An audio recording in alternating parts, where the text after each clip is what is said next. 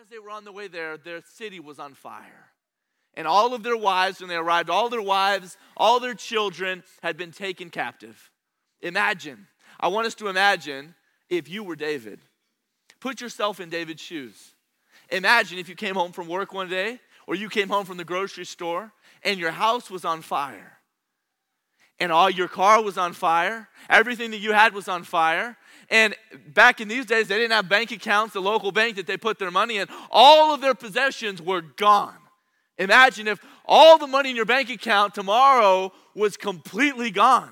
Because it was such a blessing having the stimulus check. Remember, the government gave us all that money? Well, think about it. If they can give us the money, they could take it out, right? It can all go away. Imagine if you put yourself in David's mind, in David's shoes here. Everything that he had, everything that he loved, everything he had taken security in was gone. It was completely gone. Everything. And he was alone. And these men that were with him. And they were distraught. The Bible says in verse number 4, they wept until they had no more power to weep. They were completely broken. Firstly, I want us to see in this passage David's problem. David was going through a disaster here. David was going through a difficulty. And you and I can relate. All of us have gone through problems.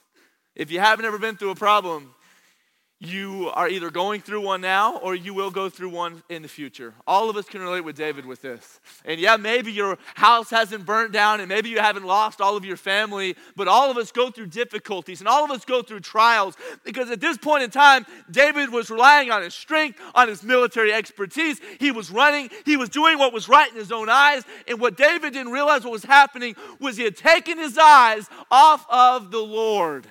And the Lord was allowing this difficulty, this problem to happen so that he would look to him. We're all going to go through difficulties just like David. And when we do, how will we respond? Well, let's look how David responds here. Verse number 6. And David was greatly distressed. And the people spake of stoning him, because the soul of all the people was grieved, every man for his sons and for his daughters. But David encouraged himself and the Lord his God. Imagine, you lost everything, your house, all of your family, and now your best friends, the people that have fought with you, your encouragers, your prayer warriors, your Sunday school class, the people that you love and that you've been through it with, imagine if they were so distraught that they wanted to kill you. They were willing to kill and stone David. He had nothing, and he realized it. And he looked to the Lord, and he encouraged himself in the Lord. He encouraged himself in the Lord. It would have been very easy for David just to say, I'm a man of war, and he had fought battles before. He had destroyed different Philistines, different villages. He could have relied on his own strength. And many times when we go through trials, we try to figure it out in our own mind, and we try to just do it in our own strength. But David doesn't do that here. We see an example of David realizing something that you and I need to be reminded of every single day. Life is not about us. It is not about our comfort. It is not about our security. It's not about us at all. It's all about Jesus. And David realizes this right here. He encouraged himself in the Lord. He looked again to the Lord. And if we're not careful, we can look at stuff, and we can look at things, and we can look at treasures, and we can look at America and all the comforts that we have. We can look at these things and take comfort in these things more than looking in the Lord, looking at him. David, he encouraged himself in the Lord when he had nothing, when he was brought to the lowest points. He looked to the Lord. He encouraged himself in the Lord. And how did he do it? Look what the Bible says, verse number 7. And David said to Abiathar the priest, Ahimelech's son, I pray thee, bring me hither the ephod. And Abiathar brought thither the ephod to David. And David inquired at the Lord, saying, shall I pursue after this troop? Shall I overtake them? And he answered him. Oh, I love that. Pursue, for thou shalt surely overtake them, and without fail recover what? Oh, I love this. David, he inquires at the Lord. He asked Abiathar for the priest for the ephod, which would be equivalent to what we have as the word of God. He said, I gotta hear from the Lord. I gotta hear from him. And he inquired at the Lord. He says, Lord, shall I go? Is it your will that I go? He didn't just go in his own strength. He didn't just wake up and say, I'm going to work like I did yesterday. I'm doing what I was gonna do. I'm doing what I planned. No, he asked God, should I go? Should I go? Will you deliver them into our hand? Will you give us the victory?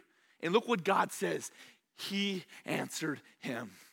Every time we inquire of the Lord, every time we ask our God, he hears and he answers. Every single time. He is faithful and just to forgive us our sins and to cleanse us from all unrighteousness. The Bible says it over and over and over again. Jesus says, the Bible says, cast your cares upon him, for he careth for you. Jesus says, cast your burden upon me. Time and time again throughout the Bible, we see it. The Bible says, come to the Lord, ask the Lord, seek the Lord. And those that seek him will find him. If they seek for it with all their heart, we have a promise. We see here David's problem at the beginning. And right here we see David's promise. God says, go pursue. You will recover all. Imagine if you're watching a football game or a basketball game and imagine if this team, before they went into play, if somebody came up to them and they said, you're going to win this game no matter what. Maybe they had paid off the refs. I don't know what they did, but they said, you're going to win no matter what you do. Imagine the tenacity. Imagine the boldness. Imagine how they would play if they knew they were going to win no matter what. Well, you and I, we're on the winning side. You and I, our King, Jesus, has already conquered the grave. He died and he rose again. And he's returning soon, any day now. You may say, no one knows the day or the hour. That's exactly right. But Jesus gave us the birthing pains, the signs of the times. And you see wars and rumors of wars. And you see pestilences. And you see earthquakes in diverse places, natural disasters. And if you look around, we're seeing all of that at the same time. And you may say, oh, well, people have been saying Jesus is coming for years, but all of these things are happening at the same time. Our King is coming. He's on the way. He's on the way. And it's exciting knowing that we're on the winning side, knowing that Jesus Christ is our King and we're going to heaven. Praise God. But let me ask you, who are you taking with you? David here, he has a promise, and you and I have been given a promise. The Bible says that God's word never will return into him void, but it will always accomplish that which he wills. When you pass out a gospel tract, when you love your next door neighbor or the random person at the gas station or at McDonald's, wherever you are, when you love people enough to share the gospel with them, realize that God never wastes his word. God's word never returns to him void. Jesus has given us all a commission. The Great Commission is not just for missionaries. It's not just for your pastor to share the gospel. It's for every single one of you. We're all on the same team. We've all been called into the ministry of what? Reconciliation. We've all been called as ambassadors. We've all been commanded, go into all the world and preach, which means to proclaim the gospel to every creature, both here in Jerusalem and in Judea and in Samaria and in the uttermost parts of the earth. It's not just what missionaries do. It's not just giving money and saying, oh, well, I hope they go and do it. We're all in this together. There are lost people here in North Carolina that do not know Jesus. And God has commanded us to go into all the world. The majority of people have stayed here. So God is sending people from all over the world here to America. And it's no longer you have to go over and praise the Lord. I hope God will call more people out of this church as missionaries. But God is sending people here. And you can share the gospel. And you can see God use you. When you share the gospel, it's super simple. You pass out a gospel tract and you can ask him, can I ask you a question? If you died right now, where would you go? Where would you go? Would you go to heaven or would you go to hell? And if they say, I'll go to heaven, then say, well, praise the Lord. Why? Why would you go to heaven? Why would a perfect, holy God allow you, a sinner, to enter into his perfect heaven? Ask them questions like that. And I know you may say, oh, it seems scary and I don't know what they'll say. Hey, we have not been given the spirit of boldness, the spirit of fear, but the spirit of power and of love and of a sound mind. God's word says it time and time again. We have been commanded by our King Jesus to do a job. Why? Why do you think? Why do you think we're saved? Why do you think those of us who are saved are still here on earth? Why are we not in heaven? What's our job? What's our job here on earth? Just to go to work and work a job and live a normal life like everybody else, like lost people? What's the difference in our life and theirs? Why are we still here? We've got a mission. Our King has commanded us to go and to preach the gospel, to go and to reach others with his gospel message. What's one thing you can't do in heaven? You can't share the gospel with a lost person. There's no lost people in heaven. So why do you think we're still here? Why is your heart beating in your chest? Everybody feel your heart. Hopefully it's beating. And hopefully it's not beating quite as fast as mine is. But as long as your heart's beating, God's got you here for a reason, for a purpose. There are people that you know that don't know Jesus, and you can share the gospel with them. And we're not always going to see people saved on the spot. But the Bible says some water, some plant, others water, but God gives the increase. It's not us who save. It's just God who has chosen to use people to get the gospel to other people. Imagine if someone that shared the gospel with you, imagine if they didn't. You wouldn't be in church tonight probably. God used that person to give you the gospel, and he wants to use you to get the gospel to other people. It's very simple. And when you give God's word, God will save because it's his job, and he specializes in saving souls time and time again. I could tell you about Dawda. I could tell you about Waleed. I could tell you about Ali. I could tell you about Abdul. I could go on and on and on and on and tell you about people that God saved all because his word was given to them. This isn't a job for the spiritual elite. There's no spiritual elite. This is a job for all of us. We're all on the same team. And just as David here, he had problems. We all have problems. David here, he has a promise. Go, David. Pursue. You're going to recover all. And look what the Bible says in verse number 16. Let's look what the Bible says. And when they had brought him down, behold, they were spread abroad upon all the earth, eating and drinking and dancing because of all the great spoil that they had taken out of the land of the Philistines and out of the land of Judah. And David smote them from twilight unto the evening of the next day. And there escaped not a man of them, save 400 men, which rode upon camels and fled. And David recovered what? All that the Amalekites had carried away. And David rescued his 2 wives. And there was, what? Nothing lacking to them. Neither small nor great, neither sons nor daughters, neither spoil, nor anything that they had taken unto them. Read this with me. David recovered all, just like God had promised. Our God is faithful. That song was so good and so true. Our God is faithful, and our God never fails. And his promises always come to fruition. And our King has promised that he will save if we will go. If we will give the gospel, he will save souls. Our King has promised that he's returning soon. Do you believe he could come tomorrow? Do you live every day just awaiting his return? Because he's coming soon. He's promised he is. And he always keeps his promises. David here, he recovers all. When God told him he would recover all, and he recovered all. God has given us promises, and when he promises something in his word, he is faithful for that promise to come to pass every single time. Every single time. Look what the Bible says. Verse number 20. And David took all the flocks and the herds which they drave before those other cattle and said, this is David's spoil. And David came to the 200 men, which were so faint that they could not follow David, whom they had made also to abide at the brook Bezor. And they went forth to meet David and to meet the people that were with him. And when David came near to the people, he saluted them. We see David's problem at the beginning. We see David's promise that God gives him, and we see David's provision. God promised that David would recover all, and David got a whole lot more than he had before. God provided big time for David. All the all the different cities that these Amalekites had stolen from, all of the little cities of the land of the Philistines and of Judah, all the resources, all the money, all the flocks, all the herds, all the stuff that they took. They were in a huge camp, and they had it all together with more people than you could see. God brought the victory through 400 men. It was a miracle. God gave them the victory and gave them all this spoil. And let us look carefully. Remember those 200 men that stayed behind? Remember that they stayed by the stuff.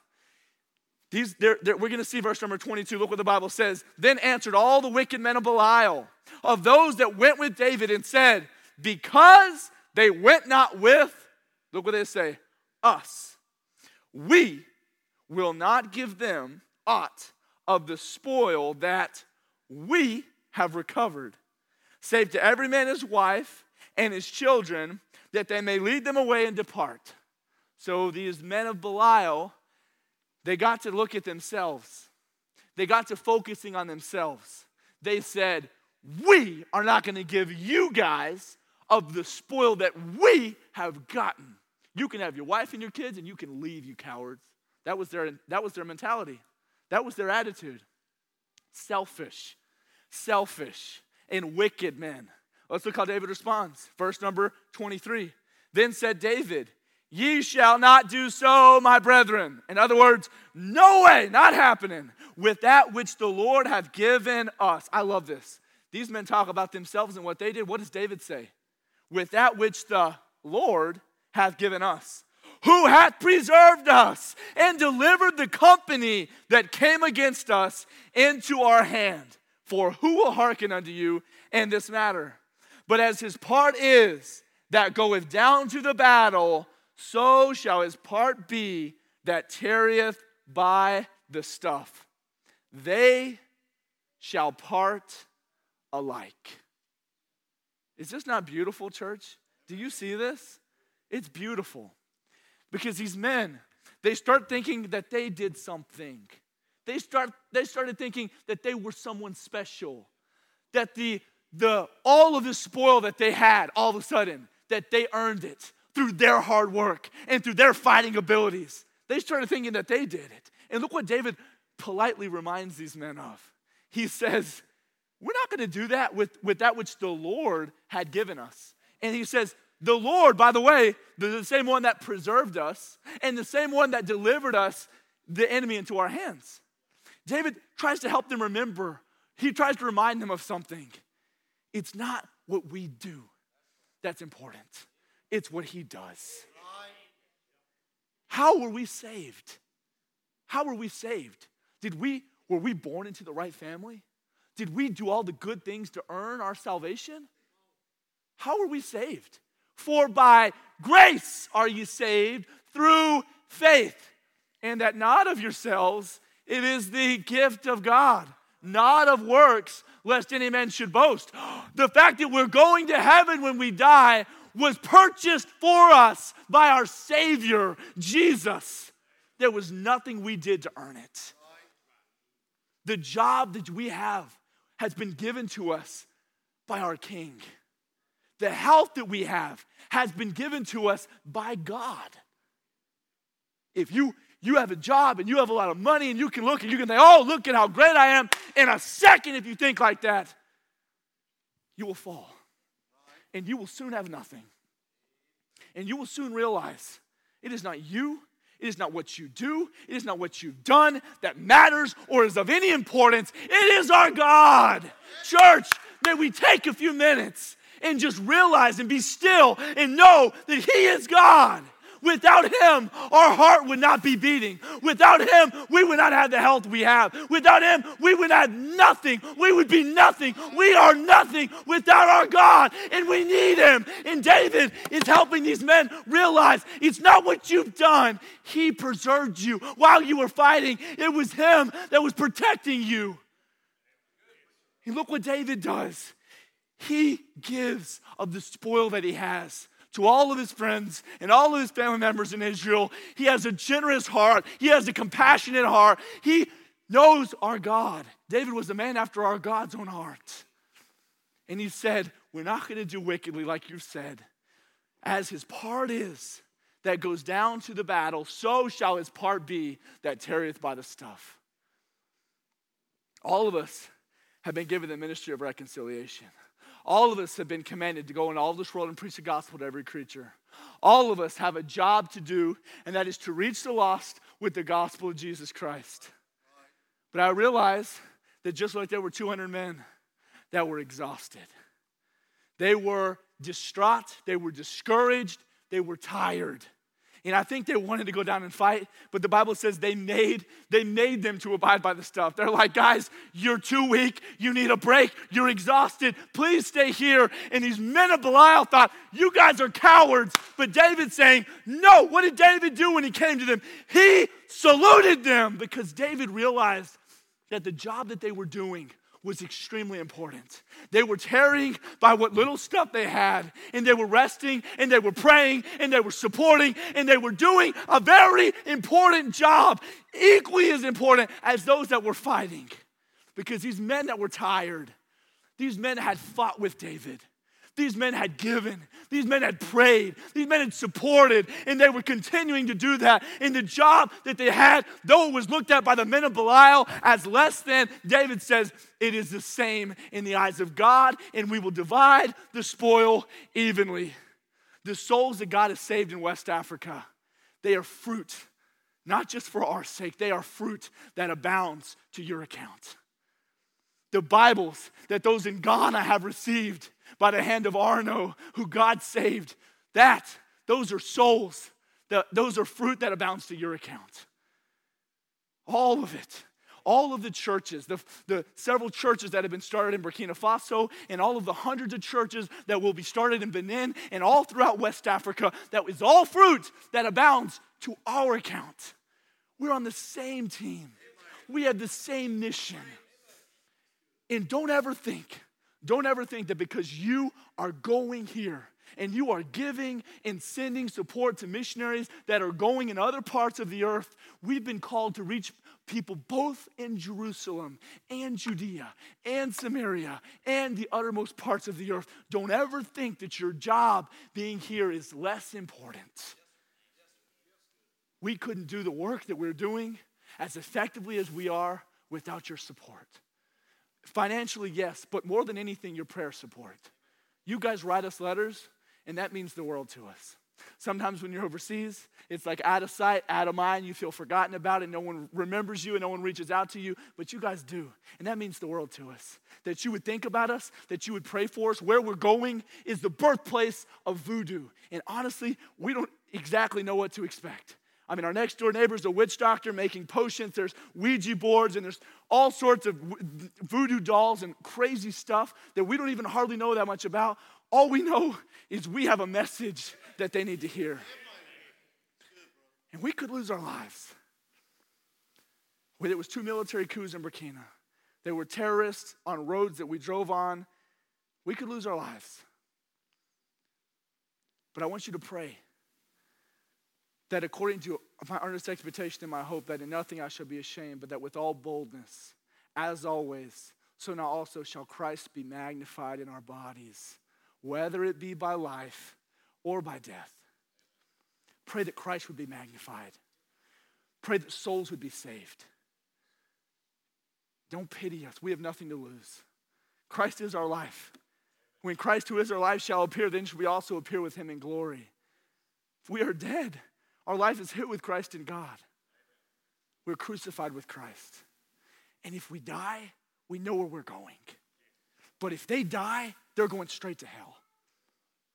So pray that if we live, and we're not going to do anything crazy, but pray that if we live or if we die, that Christ would be magnified.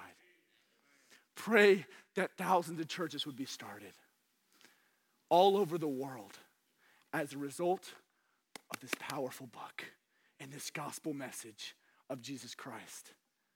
One day every knee will bow and every tongue confess that Jesus Christ is Lord to the glory of God the Father.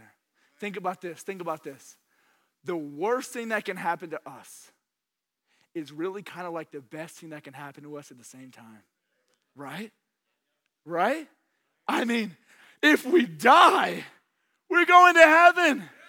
where there's streets of gold and there's no more death and there's no more tears, and we'll worship the Lamb who was slain, who is worthy to receive all glory, honor, and praise. The worst thing that can happen to us is kind of like the best thing that can happen to us. And we get to live that way. But realize this, that's not the case for most people. Jesus said, wide is the gate that leadeth to destruction, and many there be which go in thereat, but narrow is the way that leadeth to life, and few there be that find it. In other words, Jesus said most people are going to hell, and very few people get it. And so if you're one of the few, realize you're going to have problems in life. This life is not void of problems. But we have a promise from our God that when his word is given, he will save souls. And when we receive provision from God, may we never think that it's ours to keep for ourselves and do what we want to with it.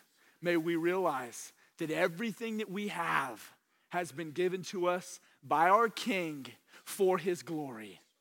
God will always give more through us than he will ever give to us. God is a wise father. I see my little sons, Azariah and Asher, walking around. They asked me for a moto a few times. They've asked me for all sorts of different things. And if I'm a wise father, I tell them, no, I'm not going to get you that moto. Even though they think they want it, it'll make them so happy, I'll tell them, no, it's just not wise. Our God is like that. He's wise. He gave David provision, and not just these men of Belial, because he knew that David would be generous, and David would give that and use that for his glory. We're all going to have problems. We all have a promise. And God has always provided for all of us. And he will continue to, because he is faithful. He's faithful. No matter what happens in life, through the problems, through the difficulties, through the trials like we sang about, we can realize this: our God is faithful. Our God is good. Our God will always come through, because he's given us a promise, and he's always faithful to keep his promises. And he has provided so much for you, and he will continue to. May we be careful to use everything that he's given us for his honor and for his glory. Dear Heavenly Father, Lord, thank you so much for your word. Thank you for each and every one of my brothers and sisters in here, Lord. Thank you for their faithfulness, Lord. Thank you for those that are going and fighting, and thank you for those that are staying by the stuff, Lord.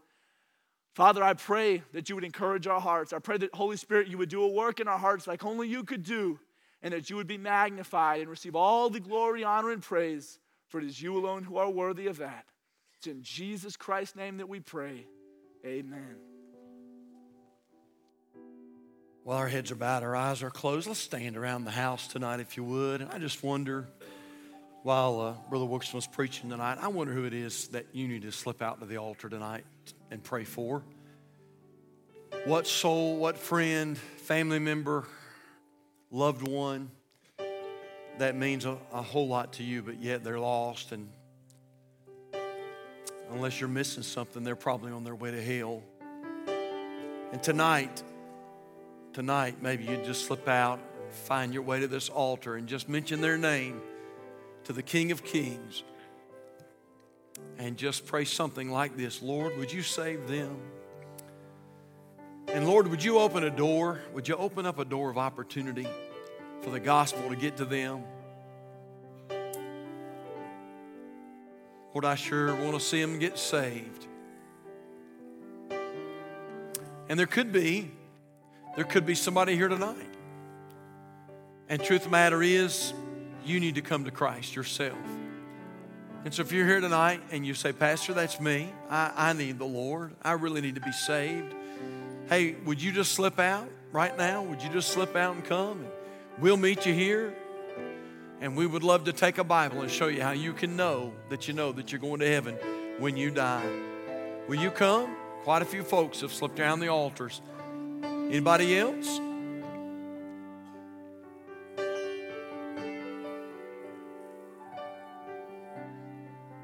Preacher, I'm saved. I am saved. I know that I'm saved. But boy, after hearing this message tonight, man, I need to get more fired up about the things of the Lord. I need that fire. I need that burden for souls. Maybe that's you tonight. And this evening, you would just slip down here to this altar, rededicate your life to the Lord, and say, Lord, fire me up. God, give me that fire. Help it to burn brightly. Folks continue to come. Anybody else?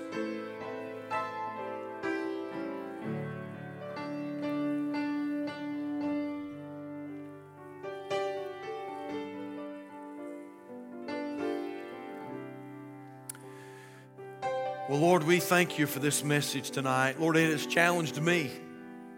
It really has. Oh, God, I need to be a better soul winner. There's not even a doubt about that. God, forgive me for when I fail. And Lord, I pray that you'd help me to be, Lord, help me to be better. Help me to do better. God, I pray that you'd help us all to be better. God, help us to be soul conscious. Help us to be looking for those that need Jesus.